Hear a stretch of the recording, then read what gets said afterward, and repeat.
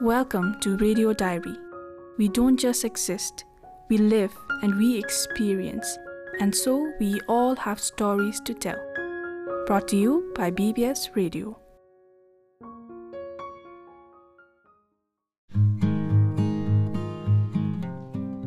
This time on Radio Diary, I have someone who is far away from home, someone brave enough to follow his heart, even though it cost him a lot. All the way from Toronto, Canada, I have with me Phuntsho, an avid traveler, philosopher, and a poet. This is an interview conducted via WhatsApp. Stay tuned.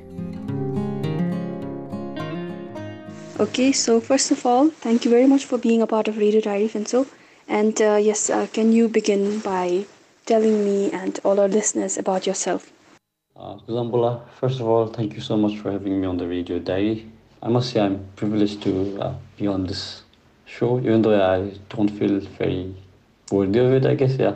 So first of all, to introduce myself, I'm Phuntsho. I am a wannabe digital storyteller, and I have recently moved to Toronto for my studies in environmental visual communications. And before leaving, I was working in Bhutan with various organizations such as Tarayana Foundation, Humans of Thimphu, I Have Bhutan, Blue Dragon Digital Marketing, and I also volunteered for Camp Rural Urban Friendship. Yep.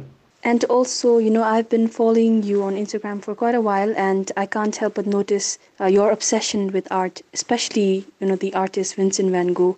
So what aspect of it attracts you? Yes, I think I am a little obsessed with art. Yeah, you could call me an art nerd, maybe. Yeah, even though I can't even draw a proper stickman, I'm always there looking at art, judging them, being very picky about it. And I keep my eyes open for creativity. And I read someplace that to be creative is to not be predictable. So I think I'm drawn towards things that are odd, striking, or that gets people thinking. And yes, I am obsessed with Vincent van Gogh, but I feel it comes from a place of admiration and celebration for him, his work, and his life, because he had a miserable life and death at the same time. And the only patron that he ever had when he was alive, patron and fans that he ever had, were his brother Theo and the doctor that hosted him before he died. So in contrast, he had a really beautiful soul and healing art style. So and then I was drawn to him by his Starry Night at first, and then I researched and I found him, and then I felt he understood everyone so much better and than they could ever understand him. He was a really grossly misunderstood person, I think, during his time. And even after so long, after his time, he's still relevant, he's still relatable, and I think the world still regrets for losing him the way we did. So I think I'm gonna stop. But I'd like to say that Vincent van Gogh reminds us to look into people like artwork, celebrate them, and also yourself at times. And lastly, he reminds us to follow our dreams. I think he started his painting journey officially in his late 20s, so I guess everyone, you have a chance. So it's never too late to start your dream. Well, I have to agree on that. Vincent van Gogh is truly an amazing artist, and he had a very beautiful but very troubled soul. And yes, you said that you were an admirer of Vincent van Gogh, but would you also say that you somehow relate to him? Would you say that? Okay, a really good question, Sawang. So I'm gonna think of it.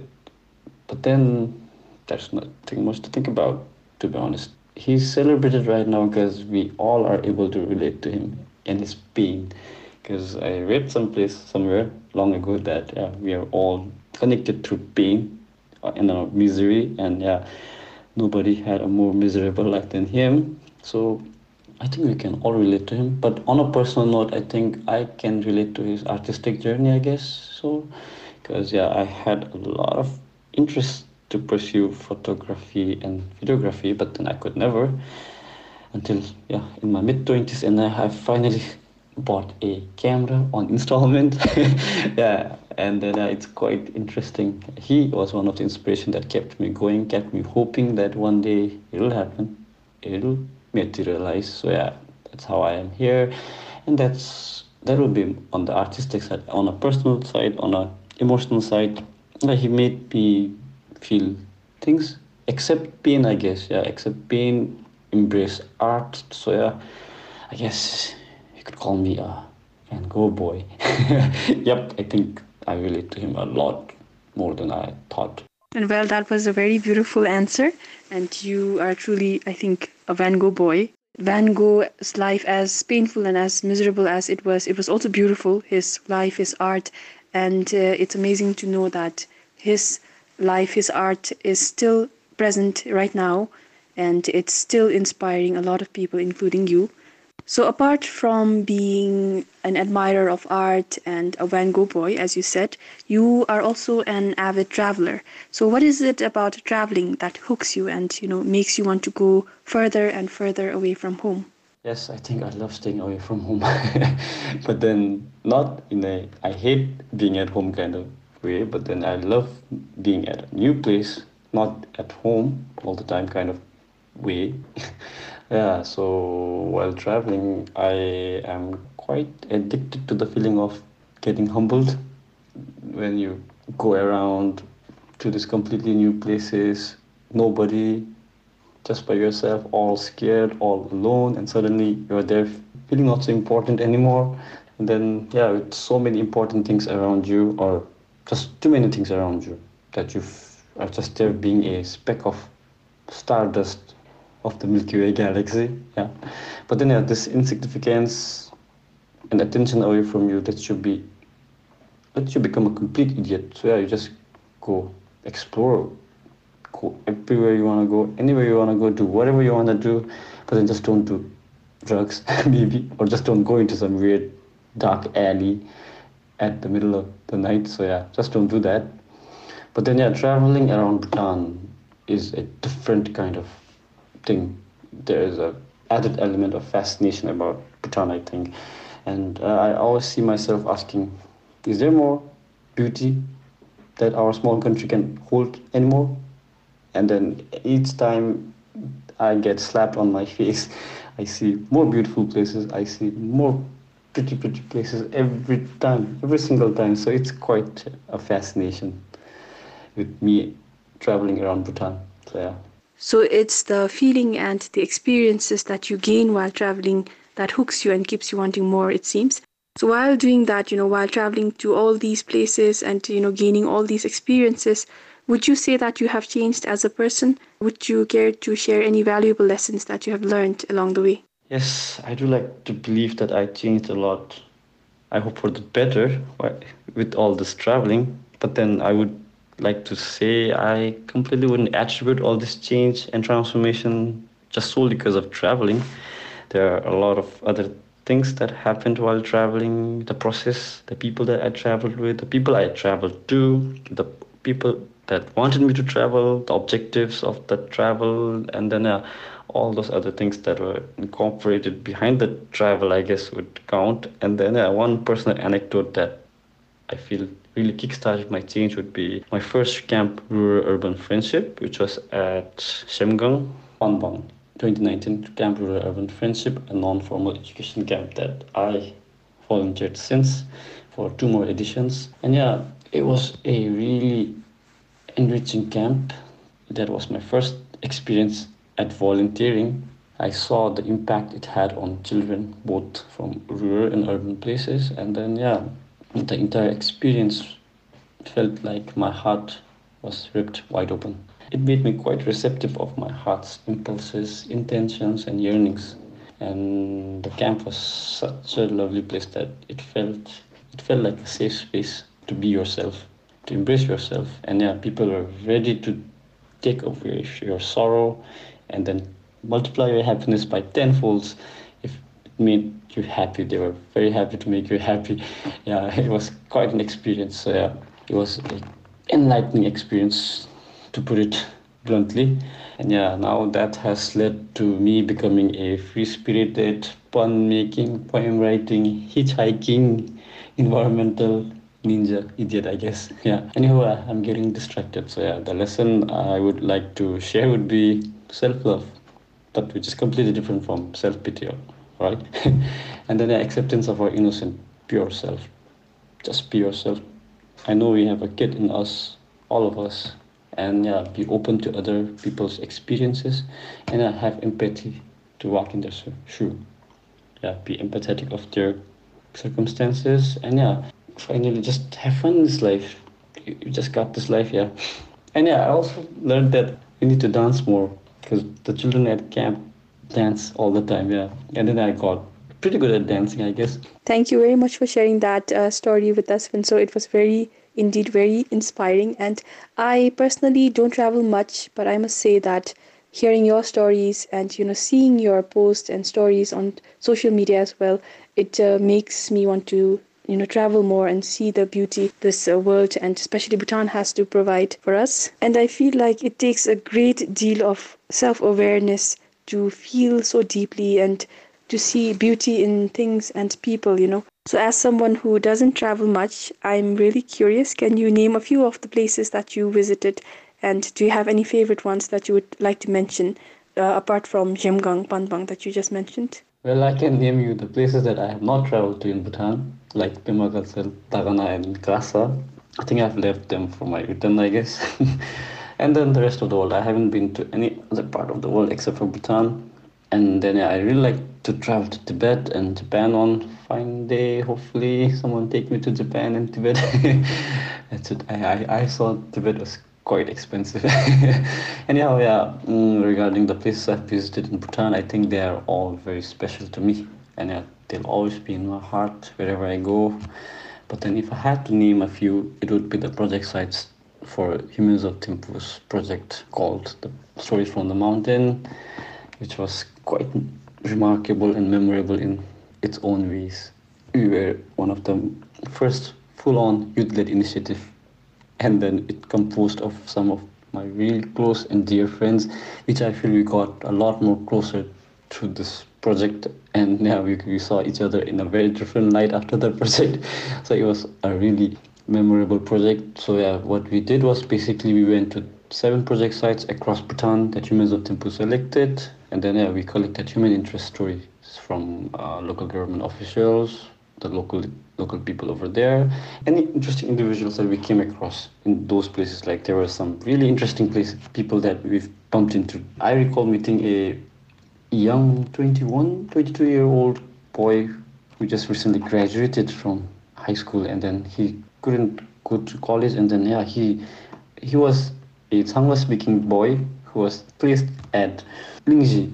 And when we asked him, are you missing home and stuff like that, he was like, yeah, even though I missed home, I had to stay, I had to serve the villagers. He was, I think, posted as a community welfare officer or something like that, something to do with community amenities. He was providing community amenities such as banking and yeah, finances. But yeah, we also went to the schools in these areas and involved children from grade 4, 5, 6, and then gave them a crash course in civic engagement, and then yeah, empowered them to contribute to their community in any way possible from a very young age. And then I also had a small writing workshop just to make sure they start writing. And then we also donated a shelf, library filled shelf to the school. So yeah, we made sure they also read. And yeah, there were 7 different project sites, and to mention a few, we trekked to Lingji from Sue, where we carried the entire books and the bookshelf on horse. Firstly, it was a 5 or 4 day trek, and then yeah, there we met some of the sweetest, cutest, innocent children in the whole wide galaxy. And yeah, at the end of the workshop, it was quite tough to leave, and they kept on asking us if we would ever return, and some of them even suggested us to stay an extra day. It felt like that scene from Lunala. It was quite cold, both outside and inside my body, I guess. And yeah, then we also went to the east towards Merak Sakting, and yeah, got exposed to a whole new culture and saw the greatness of our country, small country, on the East-West Highway. The winding roads, yeah, they made us reflect a lot. And then finally, our trip towards Shimgong again. We went to Shimgong Buli this time. I went to Shimgong Buli this time, and yeah, where we had one of the best hosts in our really close friend, who was the teacher down there. And yeah, there's a really funny incident that I'd like to share. So yeah, he invited us over to the school for an event as guest, and then weirdly, he made me sing. So yeah, there I sang in front of some 1,000 kids, very horribly on the ukulele. But then the funny thing was, the kids, they came to me and asked for autographs the next day. Yeah, I had literal celebrity status down there for the next few days. Whenever I walked out, I had to take pictures with the kids, which I understood because they never had anybody from outside come down and then just, yeah, be themselves, I guess. Yeah, so it was quite weird, but then I had to accept it, even though I didn't feel like I deserved it there again. So yeah, I just would like to say, going to all these places, seeing all these faces, I think we need to understand their culture, the people, their thought processes, their upbringing, and everything else. And as an outsider, I think we should do our best to just give them company and tell them about the world and how they can catch up by being themselves, I think, and show them as much as dignity, respect, and compassion as possible. If you're listening to this, I definitely recommend you to go out and just connect with some organizations that are working towards uplifting lives in rural places. So just go there, travel, and then you might even find yourself out there. It's amazing to hear you talk about your experiences very fondly. And, with so many places that you've traveled to and with so many rich experiences that you gained while doing so, it's no wonder that you grew so much as a person.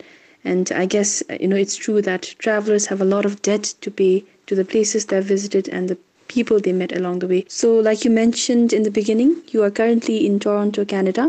And let me put it very plainly, how's life there? Is this the furthest that you've been away from home? Yes, this is the furthest I've ever been away from home, and it's it's a completely counterintuitive decision. I know everyone's going to Australia, then yeah, I had to come here because I wanted to study, and what I wanted to study was offered only here, so I am here. Yeah, but then so far so good. I think my life in Toronto is so far so good. I think, yeah, I've been adjusting well, and the people around here, around me, are so accommodating, so nice to me. So yeah, but then yeah, it does feel empty at times with no friends or family.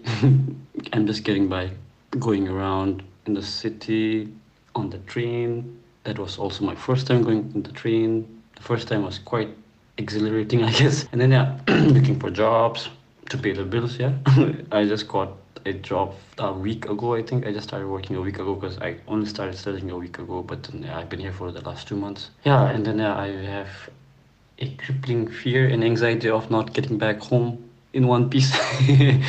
And also I have a fear of getting forgotten by people, I guess. And the time it takes to process the time zone, the time difference, it's quite tedious sometimes. But then yeah, I got used to it. And yeah, it's quite tiring thinking of everyone every day, I guess.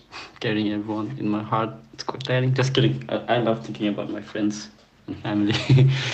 But yeah, I feel this independence of mine has evolved on a whole new level after coming here. And I also got to watch Achupao's latest movie, The Monk and the Gun, 2 times. So yeah, I really can't complain. Spoilers. Well, I'm sure that the people you have left behind will always remember you. You'll never be forgotten. And yes, like you said, the highlight of being in Canada is definitely the movie The Monk and the Gun. And we are eagerly waiting for the review that you said you would write. So while being in Canada, Toronto, it's a very big decision that you've made. And I'm sure that it took a lot for you to, be there and decide to be away from home. So embracing change and following your heart, I guess that's what you're doing. How important do you think it is, and what did it cost you? Oh, okay. Tough question. I think it cost me everything. Firstly, for me, I think following your heart, listening to your inner calling, I feel it's very important but quite dangerous as well. Sometimes I think we need to take a step back, look at ourselves from an outsider perspective, and ask ourselves some really tough questions like, is this decision going to hurt people for a prolonged period? Is this what I want for a few years? And is this what I want to be remembered for? You gotta ask questions like this when you make some big decisions, I guess. And along the lines of instant gratifications, we gotta really maneuver through that and not be in it for the short run, I guess. We need to be aware of that, I think. I need to be aware of that as well. And following your heart means embracing change because our heart changes every now and then. And to be human is to change constantly, I guess. And I believe if we have an understanding of our Buddhist concept of impermanence, I think we're already an expert swimmer, swimming in the sea of relentless waves of changes coming on every now and then. And I also read somewhere in one of Dalai Lama's book that the past is memories and the future is imageries. So these are all just visions. So I guess we're just changing our visions of ourselves that we are so fixated on. So I think at face value, if you feel like we are losing a lot, it has a lot of price, weight, but then I think we're just giving up some vision of that thing, I guess, in the long run, if you look at it objectively without being too caught up in it. I think, change, embrace it, let it go. All these remarkable references that you make are truly philosophical and very spiritual, and oftentimes there's not much difference between a traveler and a philosopher, and I believe they are one and the same. What is that one philosophy or belief that you live by? Would you say that you're an existentialist or a nihilist? Okay, talking about philosophy and traveling, that's quite an interesting thing. I think you should check out a podcast that's on the Philosopher's Zone about philosophy and traveling. That's a really interesting take on traveling on a philosophical level. So it mixes the two. But then on my personal level, I think first nihilism. I mean, as a Buddhist, on a face value, I think we need to be nihilistic. I think we are supposed to be nihilistic, that life has no meaning, that we have to concentrate on nothingness, right? But then, since I'm not an expert Buddhist, nor am I anywhere near a proper practitioner of Buddhism, I guess I fall into the existential crisis, which would be a more Western Buddhist philosophy, I guess, where we make meaning out of meaninglessness. Yeah, where we are making the most out of the moment. And I think I make the most out of the moment by traveling and meeting people. And also when you're traveling, you have a lot of time to yourself, unless you're driving. But if you're not driving, I think you have a lot of time to yourself. And that leads to, in my personal life, I think it leads to a lot of existential crisis and panic attacks. Yeah, and I cope with it by being a complete idiot. And that's how I give meaning to my life and give symbolisms to every little event, people, places, even inanimate objects as a coping mechanism, I guess. Yeah.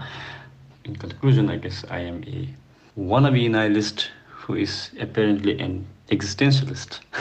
Well, I guess it is important to have existential crisis and panic attacks sometimes. I guess it makes you more stronger and it makes you more self-aware. So can you also tell me about your new Instagram page or account that you made called Phuntsho? I guess you are making full use of your new camera because I'm seeing a lot of amazing content on that page. Is the page your way of coping up in an entirely new world, or is it just a means of expression, or maybe it is a bit of both? Right, so this is going to be quite embarrassing.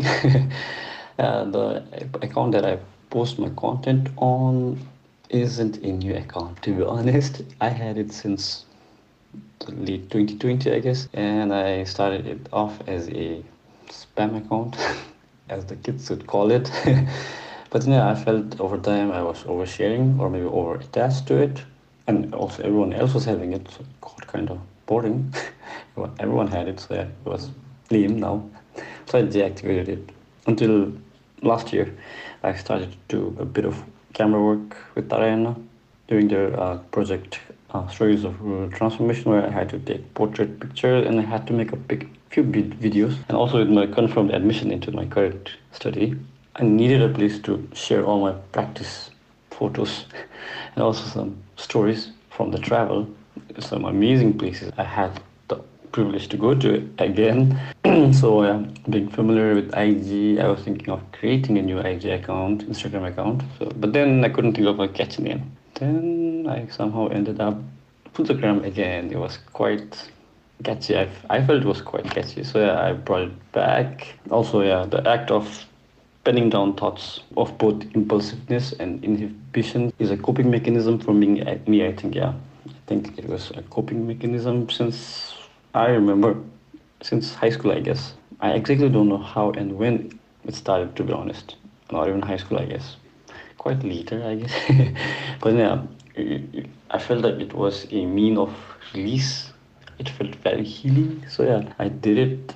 It came to me quite easily, and yeah, I guess it's both a coping mechanism and it's a coping mechanism to express myself, I guess, and my state, both all states, mental, emotional, and physical. So yeah, what I thought and what I saw comes together on that thing, I guess, quite poetically, I hope. Okay, my bad. Now, talking about that not so new account, your recent post featured a very beautiful poem called Limbo, and it is so honest and real, and it shows so much about you, the poet. And I feel like a piece of art is supposed to do that, you know. How did you come up with it? How did you come up with the poem, and what thought processes and feelings brought that out from you? Honestly speaking, I didn't really think much about the poem. I just wanted to write about my current state, like I mentioned, my coping mechanism. But then I really wanted a really well thought out poem to go with the practice video that I was shooting in my room to balance a really bad videography with a nice poem, I thought. And then yeah, but then initially it started off as a I am all alone, but I'm really not alone because I got you all in my heart kind of vibe poem. I want to start like that, but then I remember going to this Salvador Dali's exhibition with one of my friends.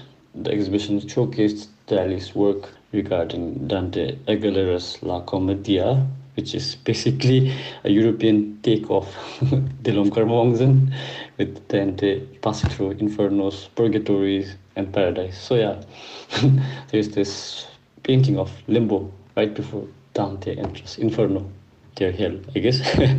Quite a resemblance to our concept of Bardo.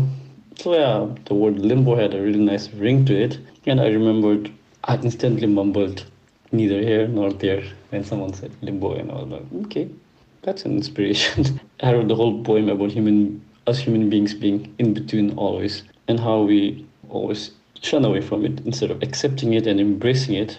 I guess this poem is a message to not look at the world and life with a dualistic view, because things can never be completely black nor white. I think we'll always have a bit of both, and then the beauty of life is just to find that balance between the two. That kind of solves a lot of problems in the world. I guess world problem, especially with extremism, yeah, toxic everything. I don't want to name anything, so toxic stuff. I think a lot of toxic stuff can be solved if we are a bit more paced, a bit more calm, stable, I think. And I hope this poem achieves that. We are in limbo. We should be in limbo. Our entire life is in limbo, to be honest. Your poem definitely achieves that, and it gives us a very beautiful message to accept things as they are. And I guess it is okay to be in limbo, you know. And very powerful poem, like I said, and it has definitely established you as a poet as well, other than being a traveler, a philosopher, and a true admirer of art. So, coming on to the last question that I have for you. What are the things that you are grateful for in life, and what do you expect from life now that you are on this very scary but all the more exciting new journey in Toronto, Canada? Okay, first of all, you're being very generous with your compliment song. It's quite flattering and humbling at the same time. And talking about being grateful, I'm grateful about a lot of things in my life, to be honest. Firstly, I'm grateful for this opportunity to be heard and seen, which I think I clearly am not worthy of. And secondly, I am grateful to all the people that are in my life that I have met, shared a moment with, lived with, has let me be me, and they were being themselves the entire time. And yeah, these people, they know themselves. And yeah, I am well aware that I am literally standing on the shoulder of these people that have shown me nothing but just compassion, openness, patience, guided me all the time. And I know I've learned a lot from them, and I feel I have this theory that I was a tree in my previous life. And then, yeah, because I get to bring so many people together, different profiles, different personalities, and in return, I get nothing but just love and compassion, love and care. Yeah, so thank you everyone. And regarding my future plans in Toronto, firstly, I think it is to keep the child in me alive. And the next thing would be to learn and to network with people, experts, and passionate people at school, which is apparently in a museum. I can't brag enough about that. And hopefully, I can become a better visual storyteller and a environmentalist, hopefully, and a person at the end. And if given the chance, I'd like to try to replicate the things we did in Bhutan over here. And yeah, slowly build a world that's more kinder and fun. Thank you so much for having me. Just a leg. And I thank you, Phuntsho, for sharing your story, your feelings on Radio Diary, despite being in a place with a completely different time zone. And thank you for inspiring people, including me. I hope you continue to travel, experience, and live the way you are doing right now. Thank you once again.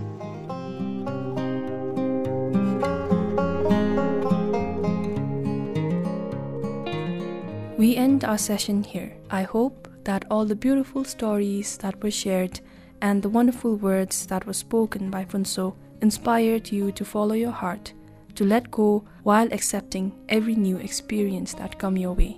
On that note, let's listen to a beautiful poem that was written by Phuntsho. This poem is called Limbo. We were told that when we lose something, we gain something instead. That a door opens when one closes. But we weren't told about the place between loss and gain, a spot wedged between doors, closing and opening. A destination when one has left without leaving and fared without fearing. We find ourselves neither here nor there, in the middle of what was and what will be, wishing for a life in two. Anxiously excited, terrified with possibilities, shaken and grounded, grotesque but beautiful. Embrace this place where both the price and the prize is change. I guess this is Limbo.